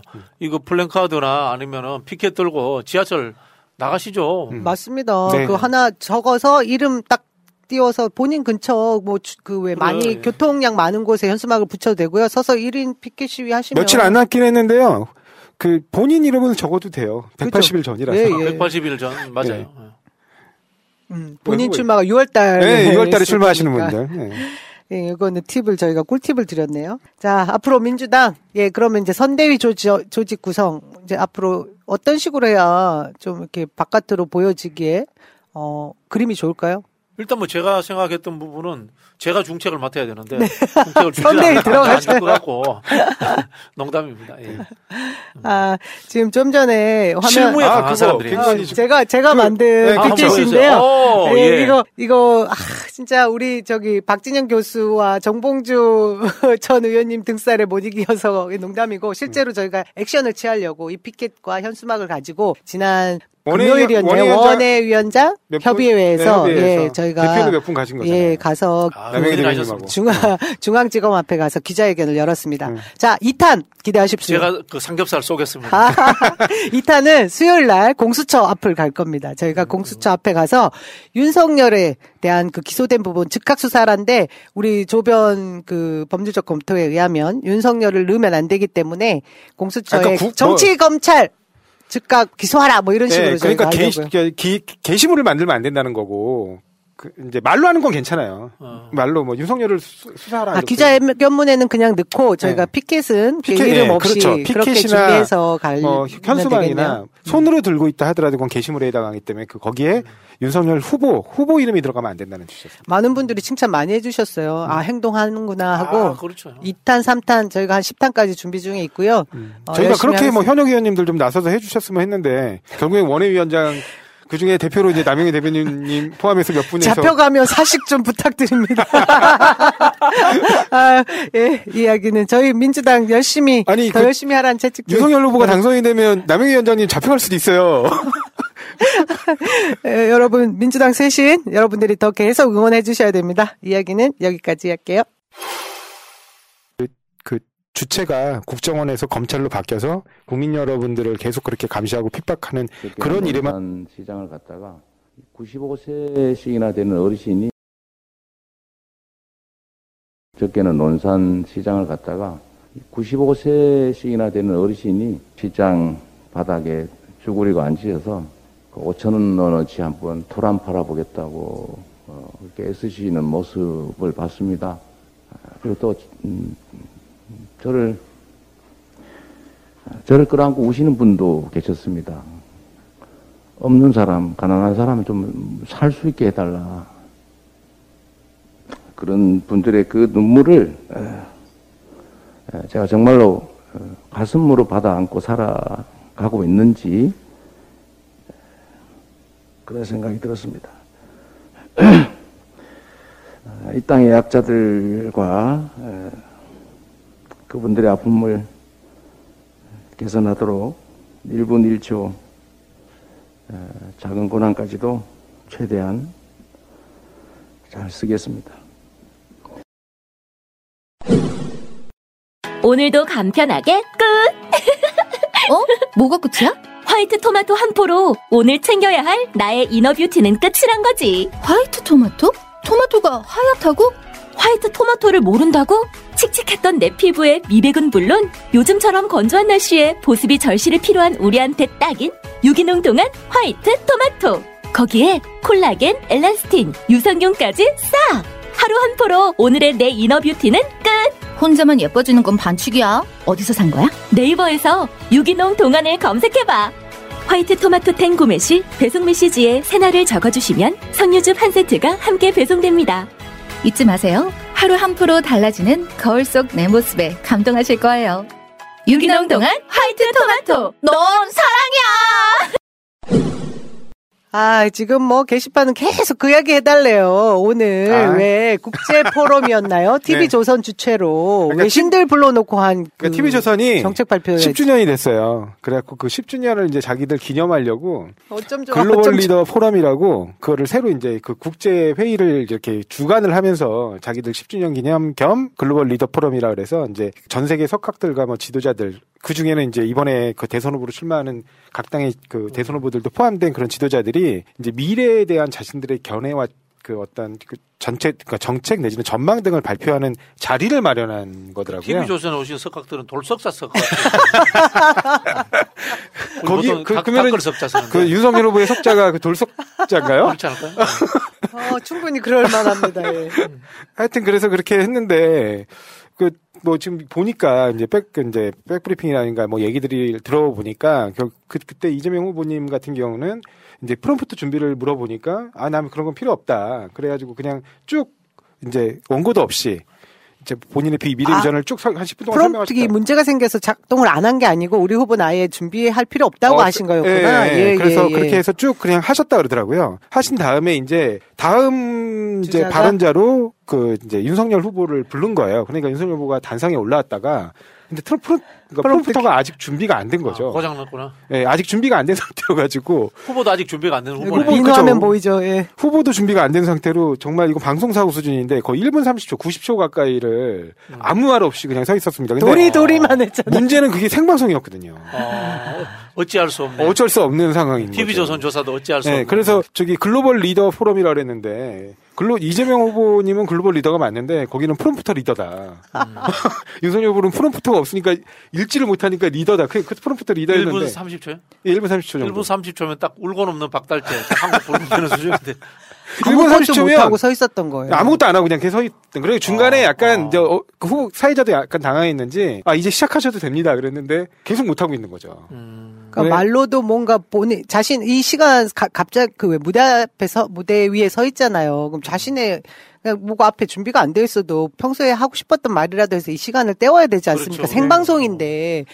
근데 대본이 안 뜨니까 계속 이런 자세로 1분 30초가 나간 거예요. 대본 보이진 않네요. 그러니까 이게 딱 저희가 오버랩 되는 부분이 그거잖아요. 수첩 없이는 단 한마디도 못했던 그 박근혜와. 그렇죠. 근데 그 얘기 하더라고요. 박근혜는 아마 수첩을 꺼냈을 건데 이 양반은 수첩도 안 갖고 다닌다. 아니, 제가 질문 하나 드릴게요. 이게 중요한 퀴즈예요. 동네 이게 뭐 물론 중요한 자리입니다. 뭐 마을에 이장을 시켰을 때 제일 잘할 것 같은 사람 1번 안철수, 2번 박근혜, 3번 윤석열. 이장? 예, 이장이라도 했을 때 제일 잘할 것 같은 사람. 안철수? 그 세 사람. 안철수? 전 박근혜. 저 같네요. 네. 왜냐면 박근혜는 잘 읽을 것 같아요. 안철수는 왜냐면 저기 이장님은 원래 방송 시작하겠습니다 하면서 그때부터 읽잖아요. 이장님들 지금 뛰어오십니다. 우리 방송 보고. 아니 원래 우리가 이제 뭐 드라마나 이런 데서 보는 이장님들은 항상 이제 동네에서 약간 그 스피커 방송을 요새 하시잖아요. 선출직인 곳이 되게 많아요. 그래서 경쟁률 엄청 치열합니다. 특히 이제 귀농하신 젊은 이장님들 같은 경우 정말 일 잘하세요. 농촌에 새바람 이런 것도 이렇게. 예. 지금 우리 그 후보 모두가 다 적절치 않았습니다. 그래서 사과드리겠습니다. 사과드리겠습니다. 저도 안철수가 제일 못할 것 같아요. 그러니까 일단은 발음이 좀 독특하시고요. 생각 자체가 좀 한쪽에 결론 내리는 것도 없고 양비론으로 쭉 살아오신 분이라 더 그렇겠네요. 네. TV조선이 어떻게 보면 제가 느끼기에는 가장 그 훌륭한 그 윤석열 후보의 후원자였는데 기획자잖아요. 네. 오늘 그 기획이 다 어그러진 것 같습니다. 제가 볼 때 큰일 날 것 같은 한 소리 들었을 겁니다. 그 조폭 같은 행세를 하고 지금 이게 으앙으앙 이러면서 막. 근데 이거 국제적 망신입니다, 사실. 너무 부끄러웠어요. 네, 예. 그렇습니다. 그리고 만일에 우리 후보가 그랬다고 생각을 해보세요. 지금 뭐 이 모든 포털의 언론들이 이걸로 도배했을 겁니다. 지금 상황이 어떻게 돼 있는지 모르겠는데요. 예. 처음에 다음 기사는 내려갔다가 이제 나중에 그 워낙 댓글들이 많고 조회수가 많으니까 많이 본 뉴스에 다시 1등으로 올라왔더라고요.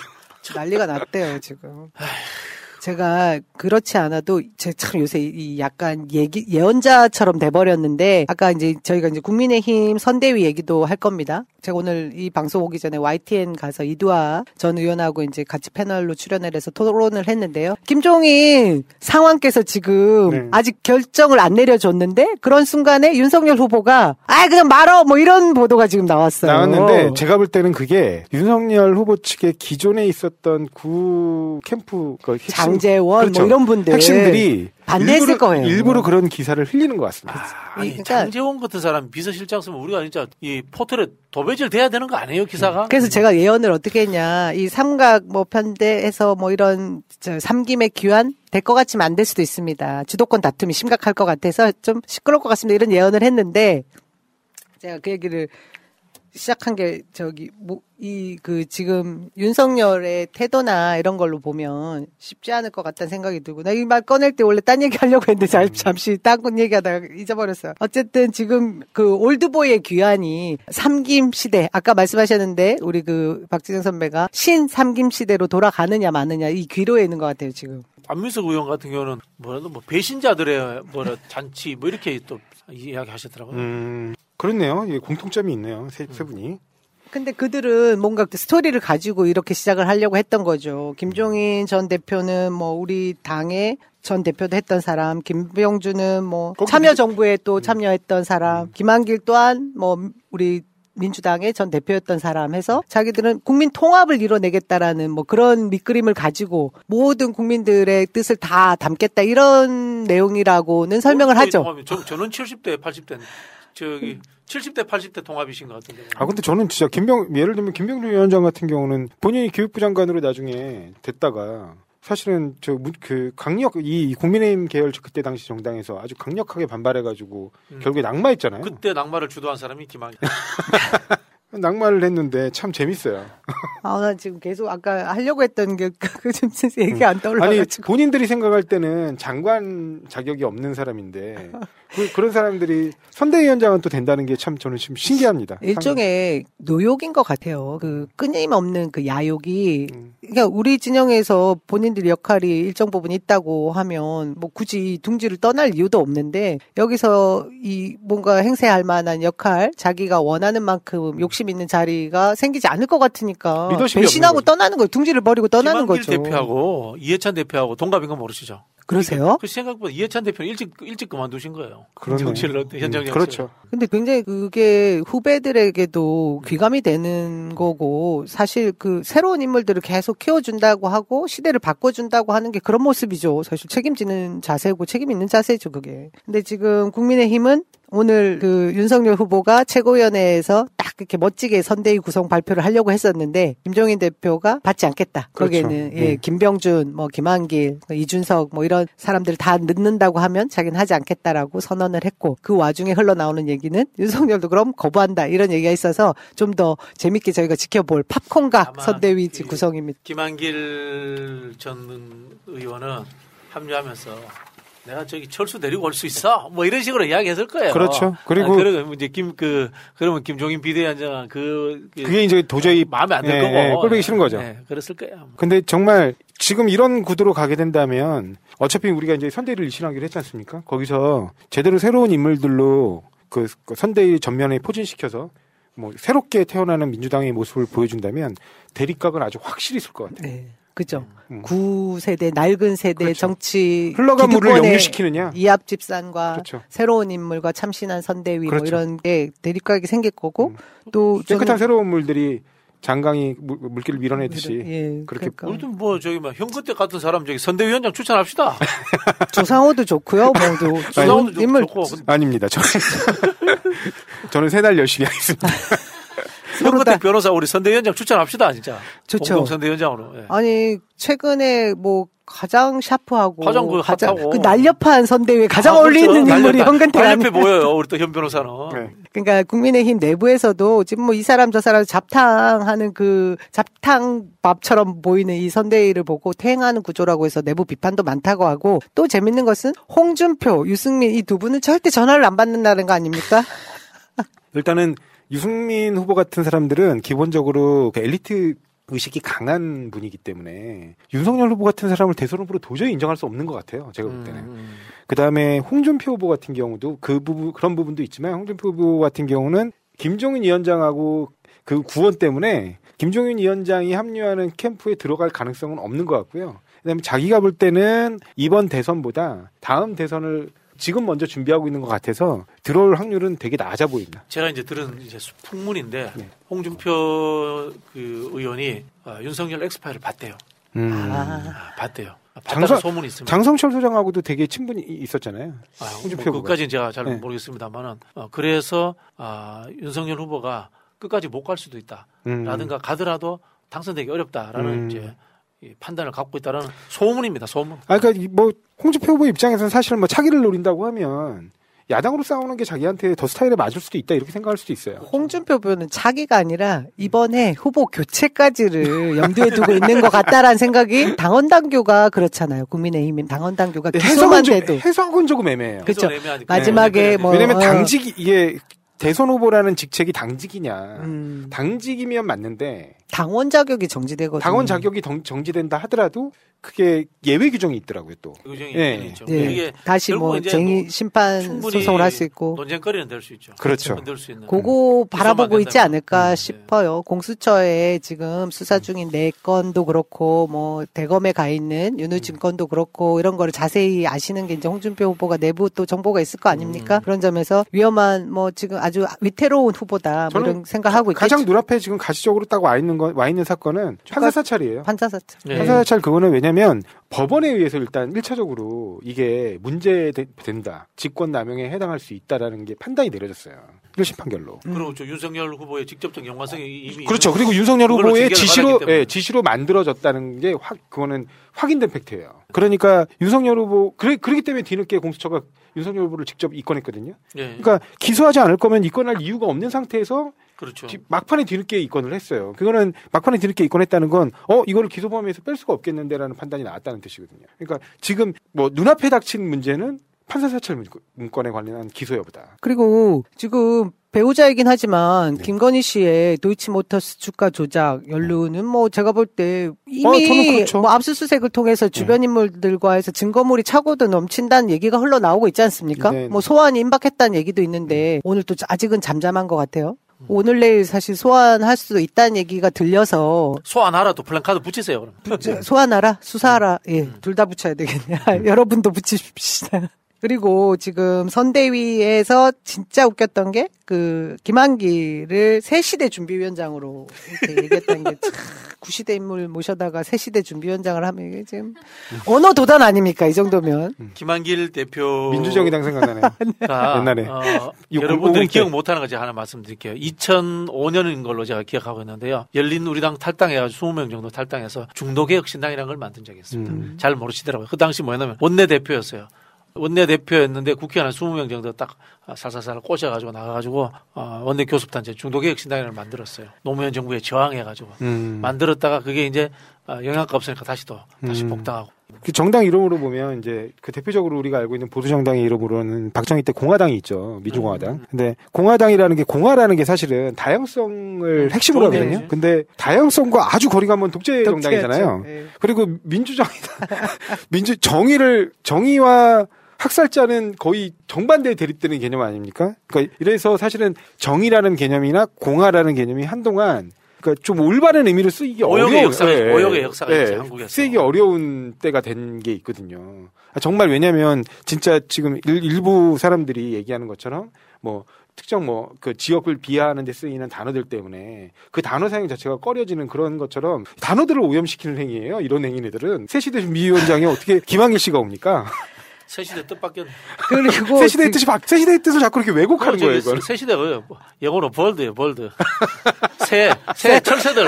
완전히 새된 거예요. 그러면? 네, 새된 사람들 모여서 새시대예요. 내부는 그렇게 정리된 거군요. 그 장제원 의원이 비서실장으로 올 수 있다라는 지금 얘기가 들리고 또 윤희숙 전 의원이 어떤 팀을 꾸려서 온다라고 하냐면 이재명 검증팀을 꾸리겠다. 우리 쪽에서 뭐 네거티브 대응팀처럼 그러면서 이재명의 포퓰리즘을 다 낱낱이 파헤치겠다. 뭐 이런 얘기로 지금 한 조직을 꾸려서 거기에 장으로 온다는 얘기가 있어요. 윤희숙 의원은 과대포장위원회 이런 거 위원장이에요. 아니 근데 그렇죠. 본인 아버지 농지법 위반에 대한 것도 아직 해소가 다 안 됐고 그죠? KDI 근무 시절에 어떤 정보를 제공했는지에 대한 부분도 수사를 받아야 될 부분이 있지 않습니까? 그런데 지금 누가 누굴 검증한다고 그런 식의 문제 제기를 하는지도 모르겠고 그 위원회가 과연 구성이 되는 게 맞는지 모르겠습니다. 그리고 뭐 이재명 검증을 한다고 하면서 포퓰리즘에 대해서 검증한다고 하는데 벌써 김이 빠졌어요. 전 국민 재난지원금 같은 것도 다 제고하겠다고 했고 뭐 본인들이 내세운 그 포퓰리즘이 뭔지 알맹이 채우기도 힘들 것 같은 생각이 들거든요. 아니 포퓰리즘 이야기할 자격이 없는 게 근거 없이 내가 대통령 좀 50조 주겠다. 그게 포퓰리즘이에요. 그게 포퓰리즘이지 뭐. 그렇죠. 네, 뭐 지금 상황을 보면 국민의힘 선대위 잘하고 있는 거죠? 구성. 저는 어찌됐든 그 후보님께서 그 선대위에 대한 위기의식을 느낀 이후에 지난주에 이제 약간 후보 본인이 좀 더 뚜렷한 메시지들을 내기 시작했잖아요. 앞서서. 그러면서 지지율 반전도 왔고. 뭐 그런 거 보면, 앞으로 선대위 구성은 정말 잘 이루어질 거라고 봅니다. 제 얘기는 국민의힘 잘하고 있죠. 얘기해서. 여기는 항상 잘하고 있는데. 항상 잘하고 있죠. 오늘 윤석열 후보의 영상이 있었잖아요. TV조선 아까 얘기한 그 1분 30초 동안 입을 다문 그 영상을 보고 누가 그 댓글을 달았는데 너무 와닿더라고요. 입만 열면 사고인 줄 알았는데 입 다물어도 사고다. 이야, 참 재주 있다. 그러니까 실용주의자 대 실수주의자의 싸움. 분명히 한수이네. 그러니까요. 어떤 경우에도 사고예요. 그러니까. 이제 숨만 쉬어도 사고일 것 같아요. 저는 우리 그 지지율 얼마 전에 막 계속해서 저쪽이 너무 과대표된 집단을 뭐 조사한 것도 있겠지만 그래도 위기의식을 가질 만한 지표가 계속 나왔잖아요. 근데 이거 좁혀지지 않으면, 그러니까 우리가 4개월 남겨둔 시점, 지금쯤이죠, 사실은. 좁혀지지 않으면 굉장히 심각하다라고 문제의식을 가지고 있었거든요. 근데 오늘 KSOI 거죠. KSOI가 ARS인데도 그렇게 잘 나왔더라고요. 안심번호로. 그죠? 예, 근데 거의 붙어서 오차범위 내에 0.5% 차이 정도밖에 나지 않았는데, 그걸 보면서 제가, 이제 진짜 시작이다. 네. 시작인데, 처음부터 다시 하는데 앞으로 남은 기간, 실수할 사람. 아까 입을 다물든 입을 열든 실수할 분은 한 분이잖아요. 그러니까 비교가 확 될 겁니다. 우리 국민들이 그렇게 무식하거나 저는 이렇게 저급한 거에 동조하실 전혀 그럴 분들이 아니라고 생각하거든요.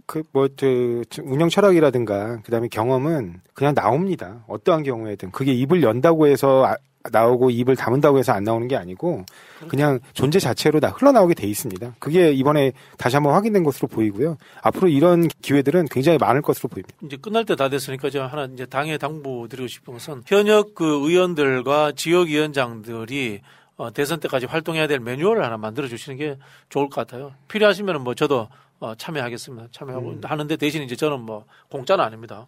늘 말씀드리지만 공짜는 아니고 예를 들면 당원 배가 활동이라든가 또 아까 말씀드린 것처럼 이 상임위를 활용한 정책 네트워크 하는 방법이라든가 이런 것들을 해서 좀 매뉴얼을 하나 만드시는 게 저는 좋다라는 말씀 좀 드리고 싶네요. 거기에 더해서 저는 이 홍보 기능을 좀 강화해야 될 것 같아요.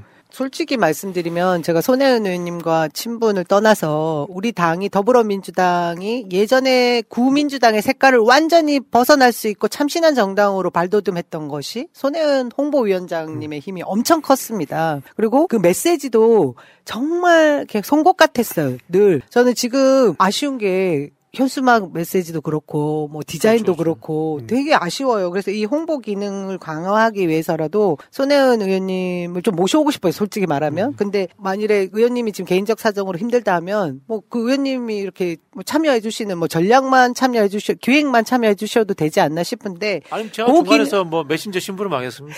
저도 할 수 있는데 아무튼 우리 당에서 좀 수혈할 필요가 있어요. 이 부분이 너무 맞습니다. 아쉽습니다. 뭐 제가 보니까 어제 뭐 의원총회 할 때도 전에 듣기로는 전략 홍보 이쪽에 좀 획기적인 변화가 필요하다 이런 얘기들이 많았다고 저는 들었어요. 제가 그 3대 전략가 아닙니까? 네, 그러니까요. 이제 전략가로 빨리 모시고 전략가. 그다음에 홍보를 또 빨리 모시고 그렇게 또 유능한 인재들이 지금 바로 옆에 그다음에 또 하나 건너에 계시니까 바로 좀 모셨으면 좋겠습니다. 저는 전략가입니다. 가을의 남자. 낙엽도 떨어지고 낙엽이 전락하고 있습니다. 전락갑니까? 전락. 이 감성 접근이 굉장히 필요하고 중요한 부분이거든요. 그게 참 아무나 되는 게 저도 카피도 쓰고 메신저 이런 걸 좀 하는데 제가 하는 거는 보면 느낌이 해머 같은 그냥 좀 묵직한 이런 느낌이 드는데 손혜원 의원 같은 전문가들이 하는 것들은 말씀하신 것처럼 정말 얼음 송곳 같은 정말 파고들어요. 그 뼛속까지 쫙 파고드는 그런 느낌이 들더라고요. 네네. 확실히 전문가는 전문가다. 그렇죠. 전문가 그런 최고의 전문가를 써야 돼요. 가 필요합니다. 어쨌든 지금 국민의힘에서는 무슨 얘기를 하고 있냐면 자기들 제대로 구성이 안 되는 선대위 내부의 그 이권 다툼 때문인 건데 우리는 사실 이권 다툼이라기보다는 다 수용하고 포함하기 위해서 이렇게 덩치가 커진 거가 좀 문제였던 거고 굼뜬 게 문제였거든요. 그거를 타산지석 삼겠다며 마치 이렇게 조롱을 하듯이 너네 뭐 우리한테 지금 선대위 구성 안 되는 거 욕할 거 없잖아. 너네 봐. 뭐 제대로 안 돼서 지금 그런 얘기를 하는 거야. 이런 얘기를 하는데 뭐 저는 제가 그 얘기를 해요. 우리는 일단 한번 경험을 했고 지금 새롭게 정비하는 것은 굉장히 중요한 그 경험이라고 저는 생각을 하거든요. 네. 문제를 정확하게 파악하고 진단하고 새롭게 실천을 하면 이길 수밖에 없는 거잖아요. 그렇죠. 근데 한 발 늦게 또 출발하면 그만큼 또 리스크가 크단 말이에요. 그래서 여러분 뭐 저희가 뭐 지지율 가지고 일희일비하면 안 된다고는 하지만 이제 우리가 느꼈던 그동안 좀 뭐 약간 좀 다운됐고 했던 그 마음들 다 털어내시고 지금부터는 희망차게 스스로 다시 한 번 더 이렇게 힘을 장착하자, 뭐 에너지를 재충전하자. 저는 그런 말씀 드리고 싶어요. 네, 그리고 저는 보니까 원팀 기조가 흔들린 거 아니에요. 그러니까 그런 거 걱정하지 않으셔도 됩니다. 뭐 얘기 들어보니까 거의 만장일치에 가까운 의원들 사이에 합의가 있었다고 들었거든요. 그러니까 본인들도 느끼기 이렇게 무거운 선대위가 실질적으로 대응하기 어렵다라는 거를 절감한 것 같습니다. 그래서 그 유권자들의 목소리를 많이 들었겠죠. 뭐 그렇기 때문에 이번에 그 의원들 전부가 합심해서 이제 이런 대안으로 좀 슬림한 선대위로 나아가기로 한 것으로 정했다고 하니까 앞으로도 그 원팀 기조로서 민주당 구성원 모두가 함께 뛰는 그런 선거가 될 것 같습니다. 메머드 선대위 그러잖아요. 네. 메머드가 두 가지 뜻이 있는 거 아시죠? 메머드가 크다라는 뜻도 있고. 그렇죠. 제가 찾아봤습니다. 480년 전부터 4000년까지 저까지 종속했던 그렇죠. 코끼리의 조상 동물. 그렇죠. 이게 이 늙은 옛날 메머드는 국민의힘에 해당되고. 그렇죠. 덩치 큰 거는 민주당에 해당되고. 네, 우리는 코끼리고 거기는 이제 메머드라서 멸종할 겁니다. 멸종할 거기 때문에 우리가 좀 낫지 않겠나 그런 생각이 듭니다. 네. 자, 아까 얘기 중에 세 가지고 제가 기억 안 났다고 말한 거 이제 생각났어요. 그걸로 마무리하겠습니다. 제가 그 YTN 나가서 예언했다고 했던 김종인 그 카드 쉽지 않을 거다 했던 그거 첫 번째 예언이었고요. 두 번째 예언이 제가 오늘 지역위원회에 우리 그 KSOR의 지지율 40% 대 39.5 이거를 이제 다 단톡방에 공유하면서 밑에 한마디 썼어요. 지금부터 중도층, 그러니까 정치 무관여층, 무관심하신 분들 만나서 한 명 한 명 만나서 우리가 차분히 대화하자. 한마디만 하자. 나보다 무식한 사람 대통령 뽑을 수 없잖아. 제가 그렇게 썼거든요. 근데 1분 30초에 도리도리 영상이 또 나왔습니다. 이 예언자 측에 들어가는 거 아닙니까? 제가 그거 자랑하려고 만들어가지고 뿌려야 되겠네. 그게 제일 잘 먹히더라고요. 딴 얘기 설명해 볼 필요가 있어. 이재명이 뭘 잘하고 뭐 해보든 다 이미 머릿속에 별로 관심이 없는 사람들한테는 안 먹히는데 아무리 그래도 너보다 무식한 사람 대통령 뽑으면 안 되잖아. 이거. 자, 여러분. 예. 박근혜 대통령이 본인에 대한 비판적인 그 사람들에 대해서 국정 운영 내내 국정원을 동원해가지고 핍박했듯이 아마 윤석열 지금 후보가 만약에 대통령이 된다면 그 주체가 국정원에서 검찰로 바뀌어서 국민 여러분들을 계속 그렇게 감시하고 핍박하는 그런 일에만 몰두할 겁니다. 왜냐하면 다른 분야에 대해서 아는 게 없어요. 다른 분야에 대해서 뭘 알아야 그 일에 대해서도 관심을 갖고 좀 할 텐데. 2030 전부 없어요. 이준석한테 맡기겠대잖아요. 그 뭐 대통령 뭐하러 합니까 자기가. 분과위원장 하시지 그냥. 예, 여러분 오늘 어떠셨어요? 또 전파 많이 해주실 거죠? 예, 무관여층 예 친구들 만나서 차 한잔 하시면서 조용히 예 전파해 주십시오. 1분 30초짜리 영상 보여주면서 자 마무리하도록 하겠습니다. 늘 기호 1번만 할 정당이 있습니다. 2016년부터 시작된 기호 1번은 2030년, 2040년, 2050년, 2060년, 2070년, 2080년, 2090년, 2100년에도 계속될 것입니다. 1번 민주당의 연속 집권을 위한 연구 공부 방송, 1번 민주당의 연속 집권을 위한 서동요 방송, 정치 1번가 76회 여기서 마치겠습니다. 고맙습니다. 네, 감사합니다. 감사합니다.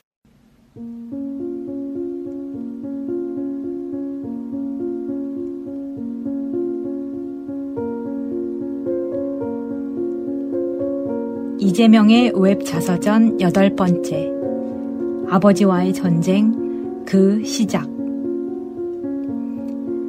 공장으로 출근하는 길 교복 입은 아이들을 보면 부러웠다. 교복 컬러는 아침 햇살을 받아 하얗게 빛났고 아이들의 가방 속에는 내가 알지 못하는 세상이 담겨 있었다. 나와는 다른 세상을 살아가는 아이들이었다. 나는 잿빛 작업복 차림이었다. 수다를 떨며 활기차게 등교하는 학생들을 거슬러 공장으로 가는 길은 힘들었다. 가급적 그들과 마주치지 않는 골목길을 찾아다녔다. 하루는 공장에 교복 입고 출퇴근하는 아이를 발견했다. 뭐지? 시선을 뗄 수 없었다. 알아보니 고등 공민학교에 다니는 학생이었다. 내 안에서 뭔가 반짝 빛났다. 아버지, 저도 야간학교에 들어갈래요. 집에 돌아와 아버지에게 말했다. 희망 같은 걸 언뜻 본 듯한 흥분이 나를 감싸고 있었다. 나는 아버지의 입만 바라보았다. 야간학교는 정규학교가 아니어서 3년 다니고 다시 검정고시 봐야 한다. 아버지는 승낙하지 않았다. 돈벌이로 공장이나 다니게 하려고 공부를 막는다고 나는 단정했다. 아버지와의 길고 깊은 갈등의 시작이었다. 이때부터 대학에 들어갈 때까지 나는 오직 공부하기 위해 아버지와 싸워야 했다. 아버지는 중퇴긴 하지만 대구에서 고학으로 대학 공부도 했던 사람이었다. 교사나 순경도 했었지만 외아들이라 부모님을 모시려고 고향으로 돌아올 만큼 효자였다. 대신 농사일은 하나도 할 줄 몰랐다. 그러던 아버지가 성남으로 상경한 뒤로는 완전히 바뀌어 수전노가 되어 있었다. 악착같이 일하고 지독하게 모았다. 집에는 돈 버는 사람만 있고 쓰는 사람은 없었다. 아버지는 어떤 계기로 그렇게 변했을까? 재영이 형은 인터뷰에서 이렇게 말했다. 아버지는 안동 양반 출신이에요. 젊은 시절엔 자기보다 다른 사람을 먼저 생각하고 도리를 다 한다는 식의 선공후사 같은 도덕의식이 있었어요. 동네 일은 공짜로 다 해주면서 고지곧대로 살던 사람이었죠. 자기가 가진 지식과 돈, 시간을 다 남을 위해 썼던 거예요.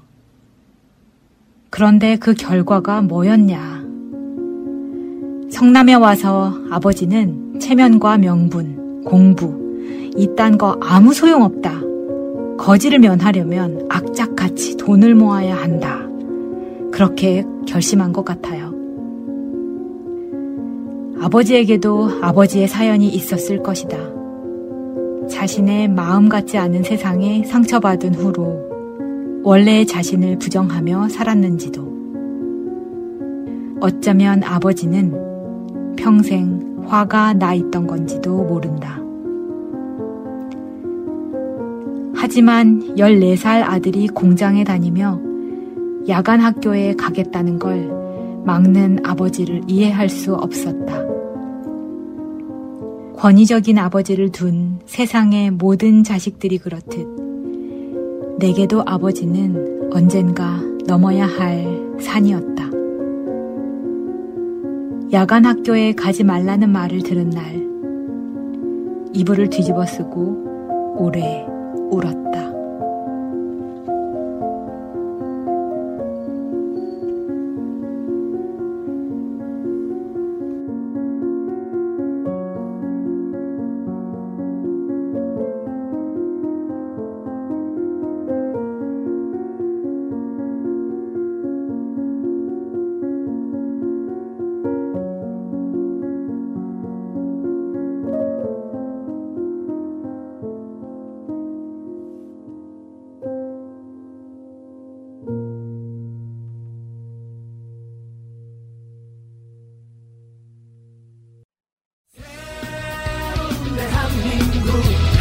완전한 대한민국 문재인과 손잡고 다시 하되